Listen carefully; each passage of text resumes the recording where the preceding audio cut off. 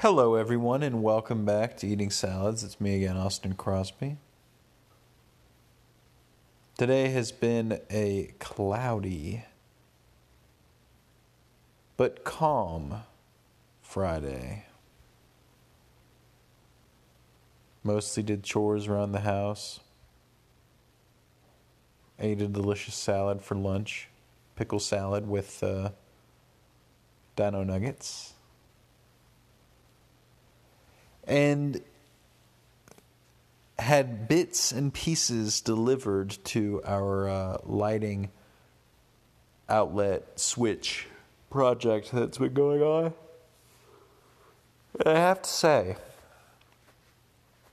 I was excited to go about switching, pun intended, I guess, out some of those pieces.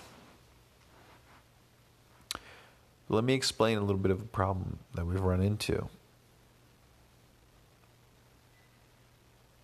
The light switches are illuminating. We went to go get them at Home Depot earlier. There's 2-way and 3-way light switches.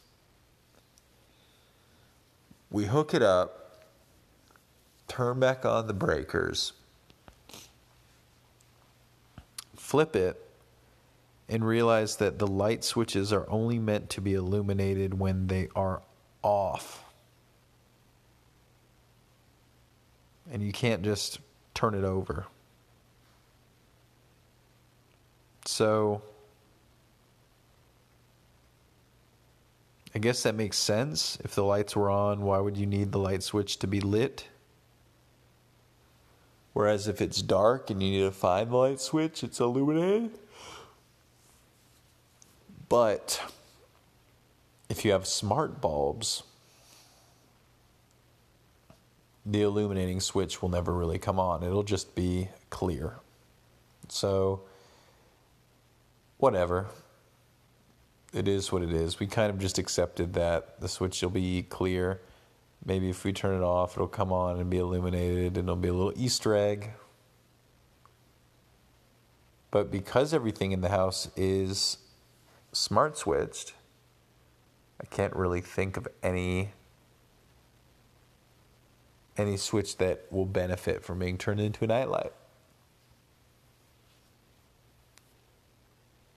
Now that also raises the question, we've yet to hook up the 3-way switch. So maybe putting those on, will they be illuminated if the light's on, or if one of the switches is on, or if two of the switches?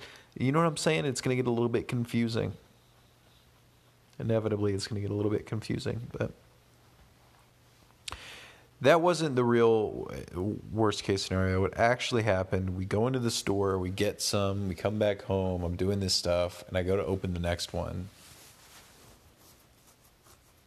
And someone has changed it out for a regular switch and either returned it to Home Depot or just stolen the other one. So now we've got to go to Home Depot and return and exchange. Hopefully they have more of them for the right switch. It's just, a little hiccup. It's kind of lame, though. Speaking of which, I've been going back and forth with Segway about my scooter. They wanted video evidence or video of it messing up. But what happens is when I'm riding it, it abruptly wants to stop on me. It doesn't do it super frequently. It does do it. And I responded, it was kind of, a hard thing to get on video. I don't think I could safely capture it on video. So instead they go, we're just going to send you a shipping label then, send it back to us. And it's twofold. I mean, on one hand, I just don't want to send, just send me another one.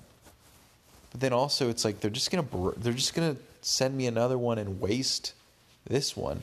I would rather sparingly use the one that's less safe, right?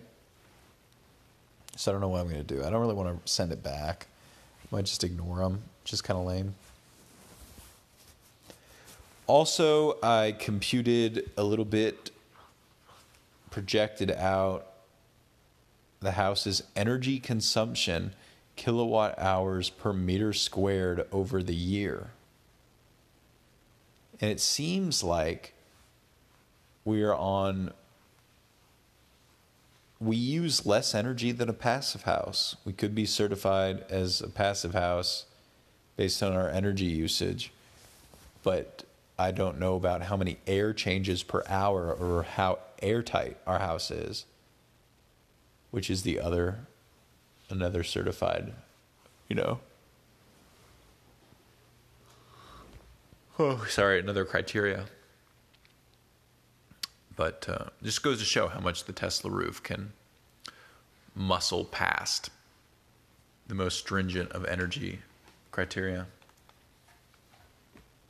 Anyway, guys, it's kind of late, kind of sleepy and tired. It's almost 10 p.m.